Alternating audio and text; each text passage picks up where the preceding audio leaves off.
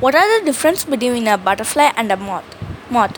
One of the most obvious difference between a butterflies and moths is their resting wing position. Butterflies rest with their wings closed, whereas moths rest with their wings open.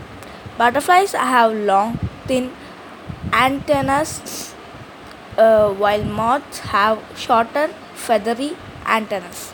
Butterflies are active during the day, whereas moths are active at night. Butterflies are smooth and lean, whereas uh, tend to be shocker and have furry bodies.